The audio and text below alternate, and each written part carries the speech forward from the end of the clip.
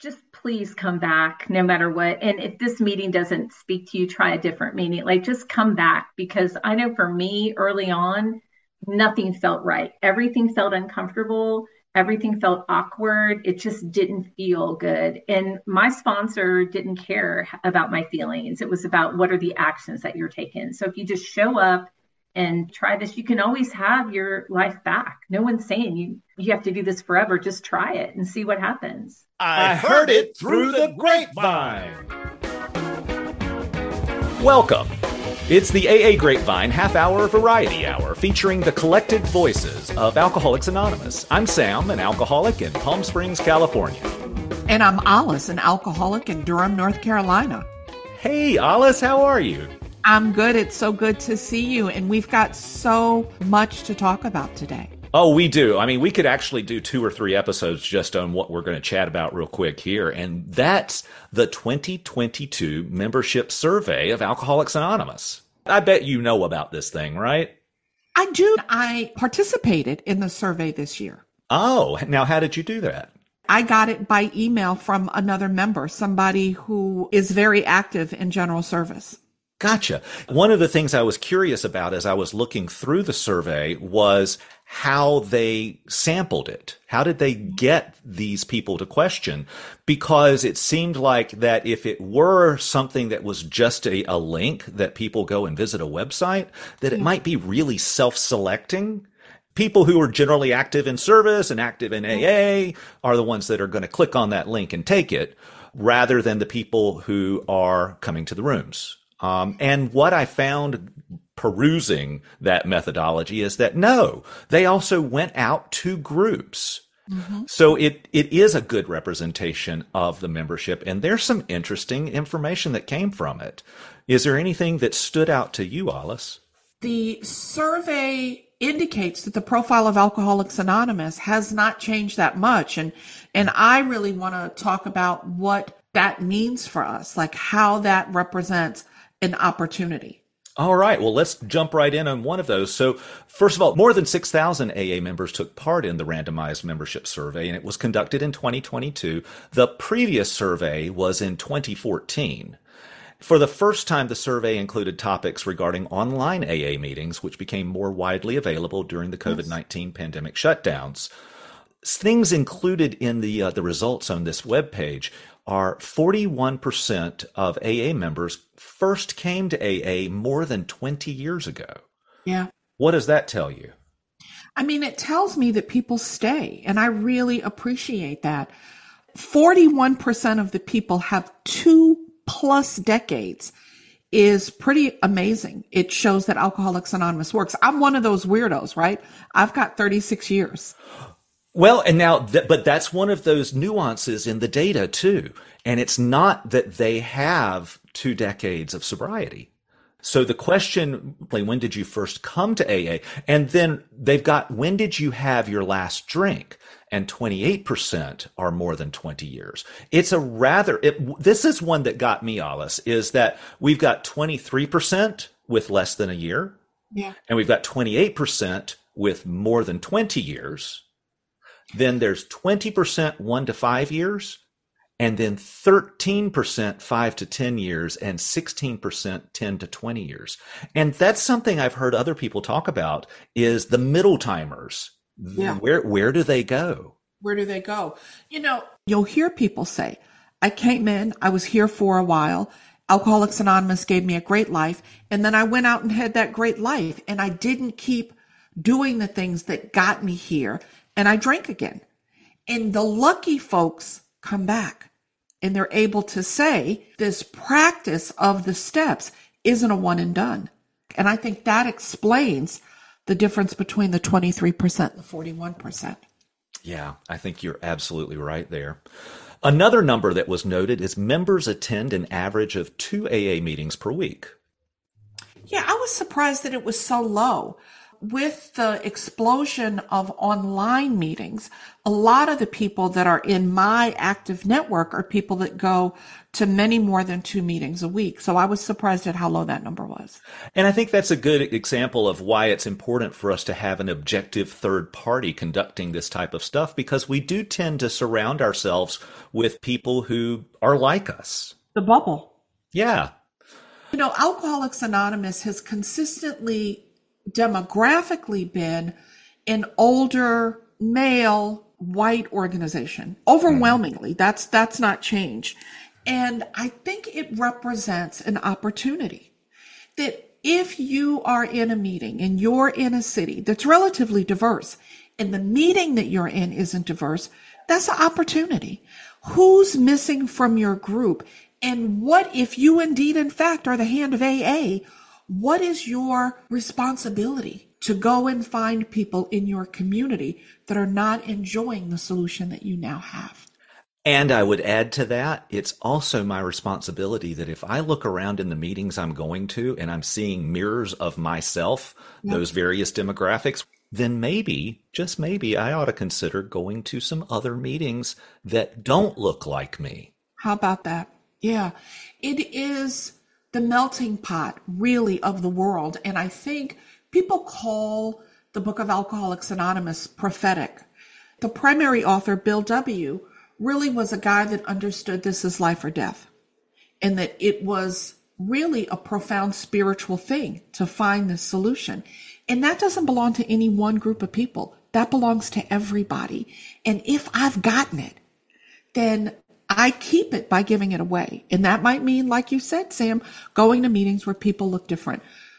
Let me wrap up here with a couple things. So while overall there were no major changes in the membership characteristics since 2014, the results did show an increase in old-timers, members with more than 20 years of continuous sobriety. In addition, 89% of survey takers indicated that they have a home group, a meeting they attend regularly, indicating a strong connection with the fellowship among an overwhelming majority of members. The other thing that stood out for me was sponsorship. The number of people who sponsor and are sponsored. And those are the things that I think root us in Alcoholics Anonymous. Having a home group, having a sponsor, sponsoring other people. So if people are in the, within the sound of our voice and you're hearing this and you're wondering what this thing is, Alcoholics Anonymous, that we're excited about, it's not just going to meetings, right? Then you're attending AA. It's really about joining Alcoholics Anonymous. Get a home group, get a service commitment, get a sponsor, help somebody else find freedom. Really plug into it. Hey, folks, if you'd like to take a look at these survey results, you can go to aa.org and search for survey, and it will show up in the results there. Or there's also a printed pamphlet of the results that will be available certainly at intergroups and central offices, but also some home groups probably will have it in their literature rack. Who knows? Okay, Sam, who's our guest today? Alice, today we'll get to know Debbie A. from Wilmington, North Carolina. She's the Area 51 secretary. I'll bet she knows stuff. Oh, yeah. She knows stuff, and she's taking names. This is an interview that you and Don did. He's not here now, and I'm not there then. But I am. I'm here, there, and everywhere. Well, I heard that we're all here because we're not all there. That's what I heard. You heard right. Folks, wherever we are, we need you to write or call in with questions for our new segment, A Newcomer Asks.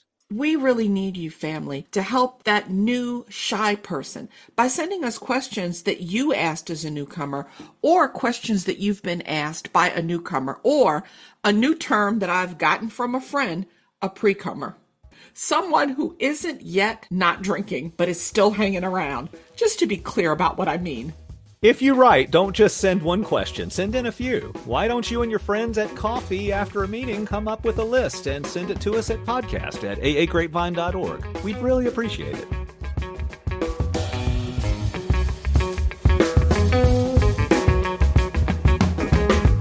Hey Don, how can I support the Grapevine podcast? Since the Grapevine is self-supporting, we don't sell ad space in our magazines, on our website, or even on our podcasts. Grapevine doesn't even accept contributions from AA members. Wait, what? If you want to support this podcast, visit aagrapevine.org and click on store or subscribe in the new Grapevine app.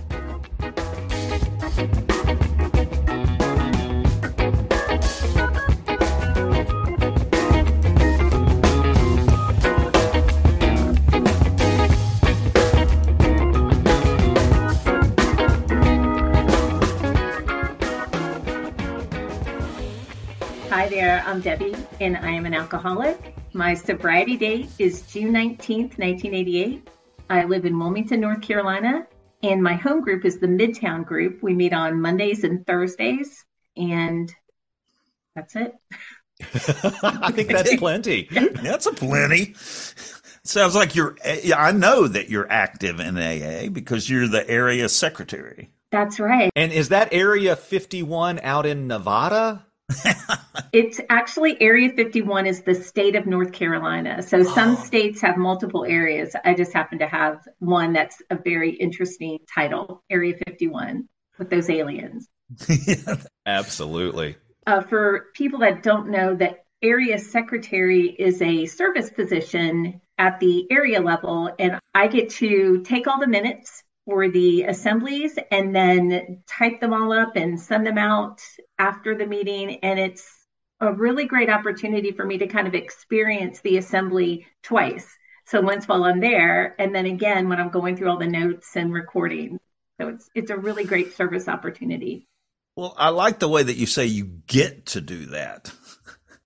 So I get to be of service. I was a DCM in my district in Wilmington. And when they had the elections, I was suggested by my service sponsor to stand for every service position. And I did not do that. I really wanted to be secretary, and that's the position I stood for. And then I was elected. I've never understood this thing of standing for everything and like taking a job. For example, I am uniquely unqualified to be treasurer. Why would I stand for treasurer? Yeah, I think it's just kind of between you and God and your service sponsor what you want to do. But being of service, for me, getting involved in service outside of my home group was such an amazing opportunity. I got to meet people that were super active in service. I got to learn about the traditions and how to apply them at my home group, at the district, and at the area. And I find that being involved in service requires me to even do a lot more inventory in that 10th step than maybe I would have normally been doing. So I need all the steps and the concepts, which I'm still learning about those. Yes. So, Debbie, how did you decide to go to AA and quit drinking? I actually came to AA as a suggestion from my probation officer, my treatment center counselor, various law enforcement people. So it was highly suggested of me after getting I had 3 DUIs, and I had tried AA for a brief stint and just really didn't think it applied to me. I just thought I was young. I was too young to be an alcoholic. But I actually probably qualified from the very first drink that I ever had. When I started drinking at 16, I was a blackout drinker from the very beginning. And for me, what happened was I started to drink, and it was like, oh my gosh, this is what I've been looking for to take away the fear and the anxiety. And it just made me feel a part of life. It made me prettier. It made me funnier. It made you prettier, you funnier. I just loved it. But I had consequences from the very beginning. But I always blamed the outside circumstances for my problems. And getting through high school, I barely graduated. My goal after high school, other people were going to college or getting jobs, getting married. I wanted to go to Myrtle Beach for a week for vacation. That was my goal, and I did it. And I just wasn't successful at life. I don't know. I tried different things. I eventually, after my second DUI, went to AA. I never got a sponsor. I never worked a step. I thought the steps were just something they read before the meeting. I didn't think that actually was anything anyone did. They talked about God. They talked about things they were going to do outside the meetings. And I just felt sorry for them. I thought, oh my God, you people are just, I just thought being a member of AA was like the worst possible thing that could happen to anyone. But, my driving record kind of, wasn't anything to brag about. So anyways, I decided my problem was not going to college after high school. That's why I was struggling with life. So I moved from Dayton, Ohio to Cincinnati, Ohio to go to college. And once again, wherever I go, there I am. I took me with me and eventually found people that drank like I did. And I was barely making it through school. I had like a 1.2 grade average. And by the end of my first year of college, nothing had changed. It hadn't solved all my problems. And I was still drinking like a fish. I was at the bar drinking and getting drunk when other kids were studying for midterms and finals. And, it was again, doing things I didn't want to do with people I didn't know why I was with and in places I didn't know how I got there. But I always blamed something else. It was always something on the outside that was the problem. It never occurred to me that to not drink, my life would get better. I had not drank for 5 months and my life did get better. But on the inside, I felt like my nerve endings were on the outside of my body. And like, I just couldn't imagine feeling like that the rest of my life. So I got my third DUI, went to treatment. And again, they talked about AA. And so we were required to get our paper signed and to go to meetings. And I didn't realize I could have just wrote anybody's name and they weren't auditing. Wait, no. You don't spread that secret.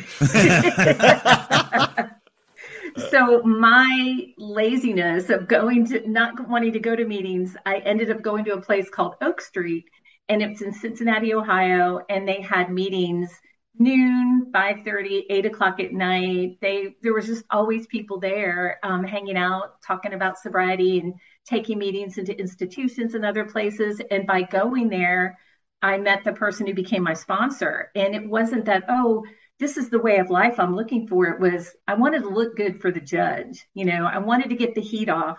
Yeah. And so I think I got a sponsor at about 2 months sober. I don't recommend it. I don't know what was keeping me sober except for the fear of the DUIs, the weird places, the weird situations I would end up in, the blackouts. I thought everybody blacked out. I didn't realize that was not normal. But coming to meetings and reading the big book and hearing people talk about how they stayed sober and how things were getting better for them, it's still, I really didn't want what you had, but I didn't want what I had anymore. And I was finally kind of willing to do something different. And I'm so grateful that someone was willing to sponsor me. And that person was one of those big book thumpers that you may hear about in meetings. And she started taking me through the steps with the big book. And by the time I went to court, and when I probably should have gone to jail or prison, I didn't have to go to jail, but I was at my home group that night and I was going into jails and prisons. I've been going into jails and prisons for over 30 years. And I really believe that keeps me out of jail and reinforces my recovery. Wow. Yeah. It sounds like that you really didn't do anything except for stay sober at the very beginning. I went to a lot of meetings. And then getting a sponsor was what led you into what recovery really is. Yeah, I wasn't really getting it by osmosis. I was just taking up a seat in a meeting. And like I said, I was going to my treatment center. I went to outpatient. So I go 3 nights a week. That counted kind of as a meeting in a way. But going to the big book meeting, they were reading out of the big book and they were sharing things that I wouldn't have told anyone. Oh, yeah. And they were laughing. But when I got a sponsor, that person wanted me to go to a meeting every day. They wanted me to color every day. They wanted me to read something out of the big book every day. They wanted me to hit my knees and ask something I didn't believe in for help. And at night, thank that entity, whatever it was that I didn't believe in, to keep me sober and to thank them for keeping me sober for a day. And I believe that the people around me were sober and they were happy. I just didn't know if it would work for me. Did you resist that? All those expectations from your sponsor? No, I didn't know you could not do those things. I'm a people pleaser, still am. And I wanted to be the perfect, okay, I'm going to do this. And, in the back of my mind or to my other little friends around me that were sober as long as I was, I would say, oh, that sponsor is crazy. They want me to do all this. And she, that very first night, she took me to another meeting. I thought, that's a little excessive. We just came from a meeting. You want to go to another one? And but you thought that, you didn't say it. Exactly. Yeah. See, I'm a people pleaser too. And I just love how, sometimes when we come in here, our character defects really do work well at taking care of us. Absolutely. Yeah. So my people pleasing, it kept me around long enough to work the steps and to do those steps with the sponsor. And I think I did my first, fourth, and fifth step. It was New Year's Day. So I was about 6 or 7 months sober. And it was the first time that I had told one person all the kind of bits and pieces. Other people around me knew little things, but no one knew the whole story. And since I had a lot of blackouts, I had a whole section in my inventory for like the headless horseman, we called him, but it's just situations or things that happened in a blackout, that I knew something happened, but, it was the first time I, told one person all that stuff, and that releasing that shame and the guilt and the fear and all the yucky stuff. It was amazing. After doing your fifth step, in the book, it tells us to go to a quiet space and reflect for an hour. What was that like for you?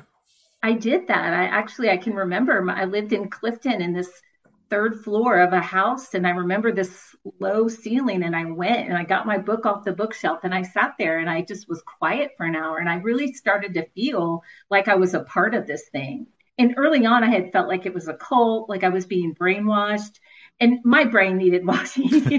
What I was doing wasn't working, but actually taking these actions and these steps and hearing, and when I shared my fifth step, my sponsor shared things about that she had done with me. So it was like I felt a part of life. I felt like it's actually when I really felt the third step was after doing the fifth step. And when I got quiet, I felt like it was okay that I could turn my life over to God, that God was a safe thing to happen.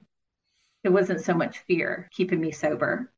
We're using a lot of steps here. The third step is made a decision to turn our will and our lives over to the care of God as we understood him. The fourth step is, of course, making a fearless moral inventory of ourselves. And the fifth step is sharing that with another person. Admitted to God, to ourselves, and to another person the exact nature of our wrongs. Debbie, what's the most surprising thing that AA has asked you to do? Oh my God. Pretty much everything that's been asked of me has been surprising. Everything that I've been asked to do or suggested to do, I could not understand how this was going to help me.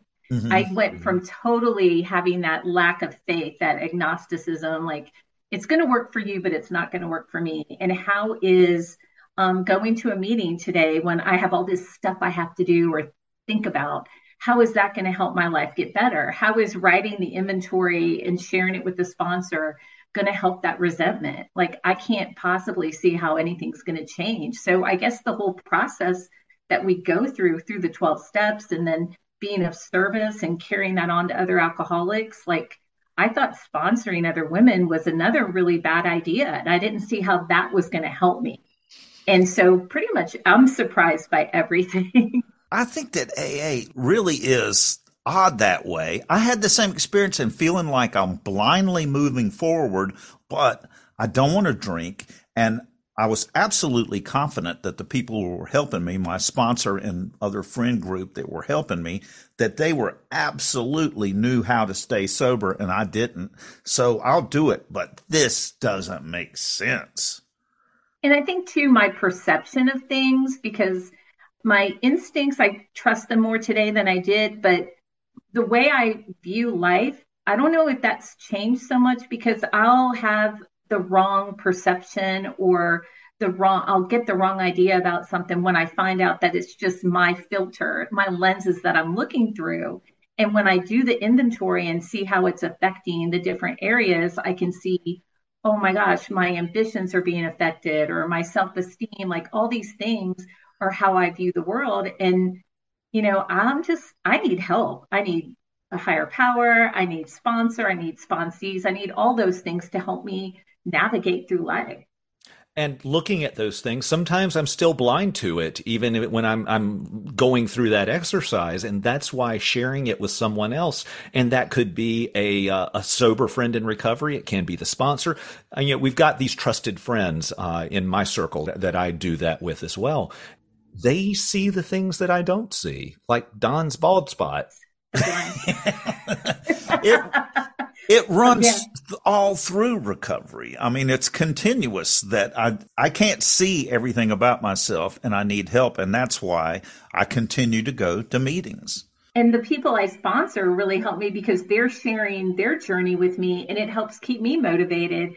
I've been working on a 10-step inventory. I've been kind of working on it a little bit at a time. You know how it takes you like 3 months and 1 hour to write something.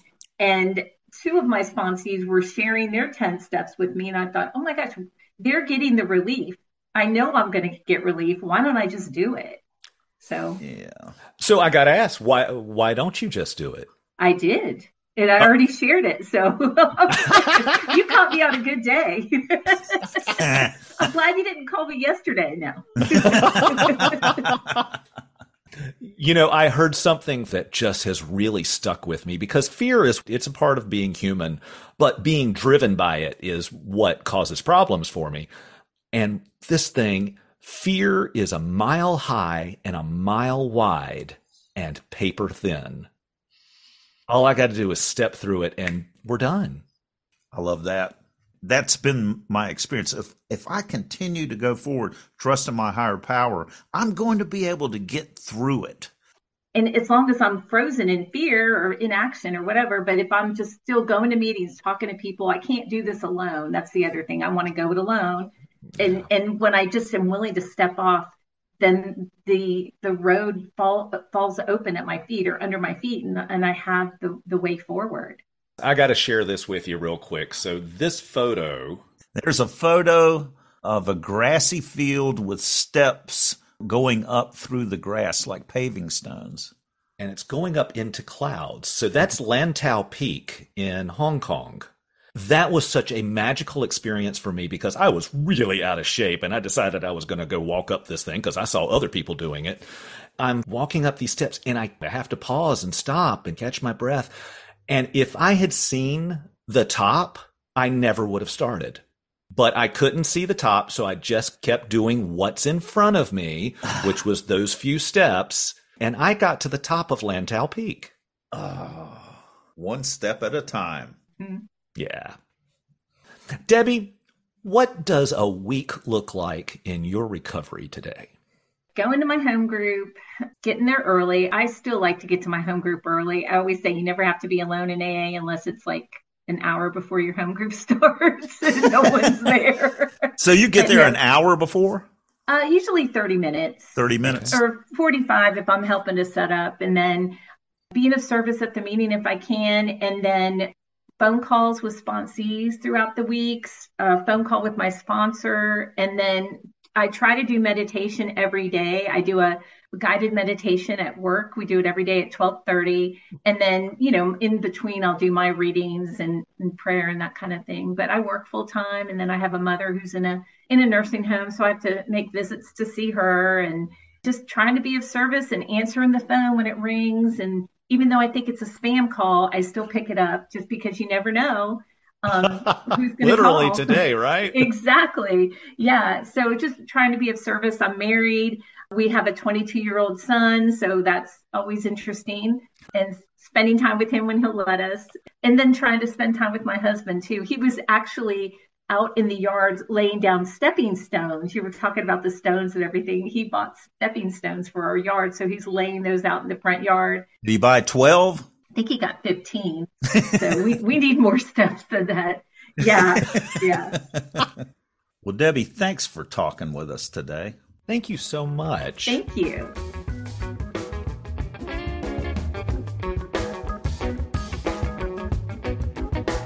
Hi, folks. We need your stories on the individual traditions. Pick one and write about your or your group's experience with it. How has a tradition played a part in your life? How has your understanding of a tradition changed? What is a personal experience where a tradition played a part? Visit aagrapevine.org for guidelines and to submit.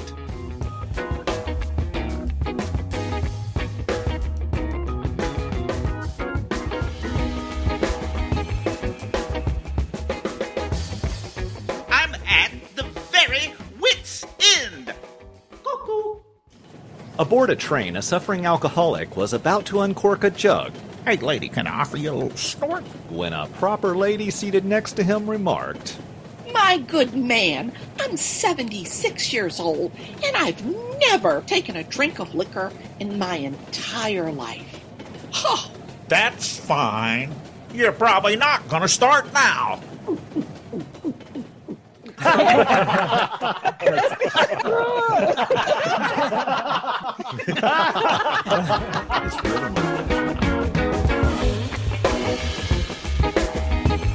Thanks for joining us. The AA Grapevine Half-Hour Variety Hour is posted every Monday and is produced by AA Grapevine, Inc. We don't speak for AA as a whole. We share the experience, strength, and hope of members to help others recover from alcoholism. Podcast info, including how to call in, is at aagrapevine.org/podcast. Search AA Grapevine in the App Store on your phone or find AA Grapevine on Instagram and YouTube. All things Grapevine are available at aagrapevine.org. If you want to know more about AA, search online for Alcoholics Anonymous in your city or visit aa.org. That was freaking amazing.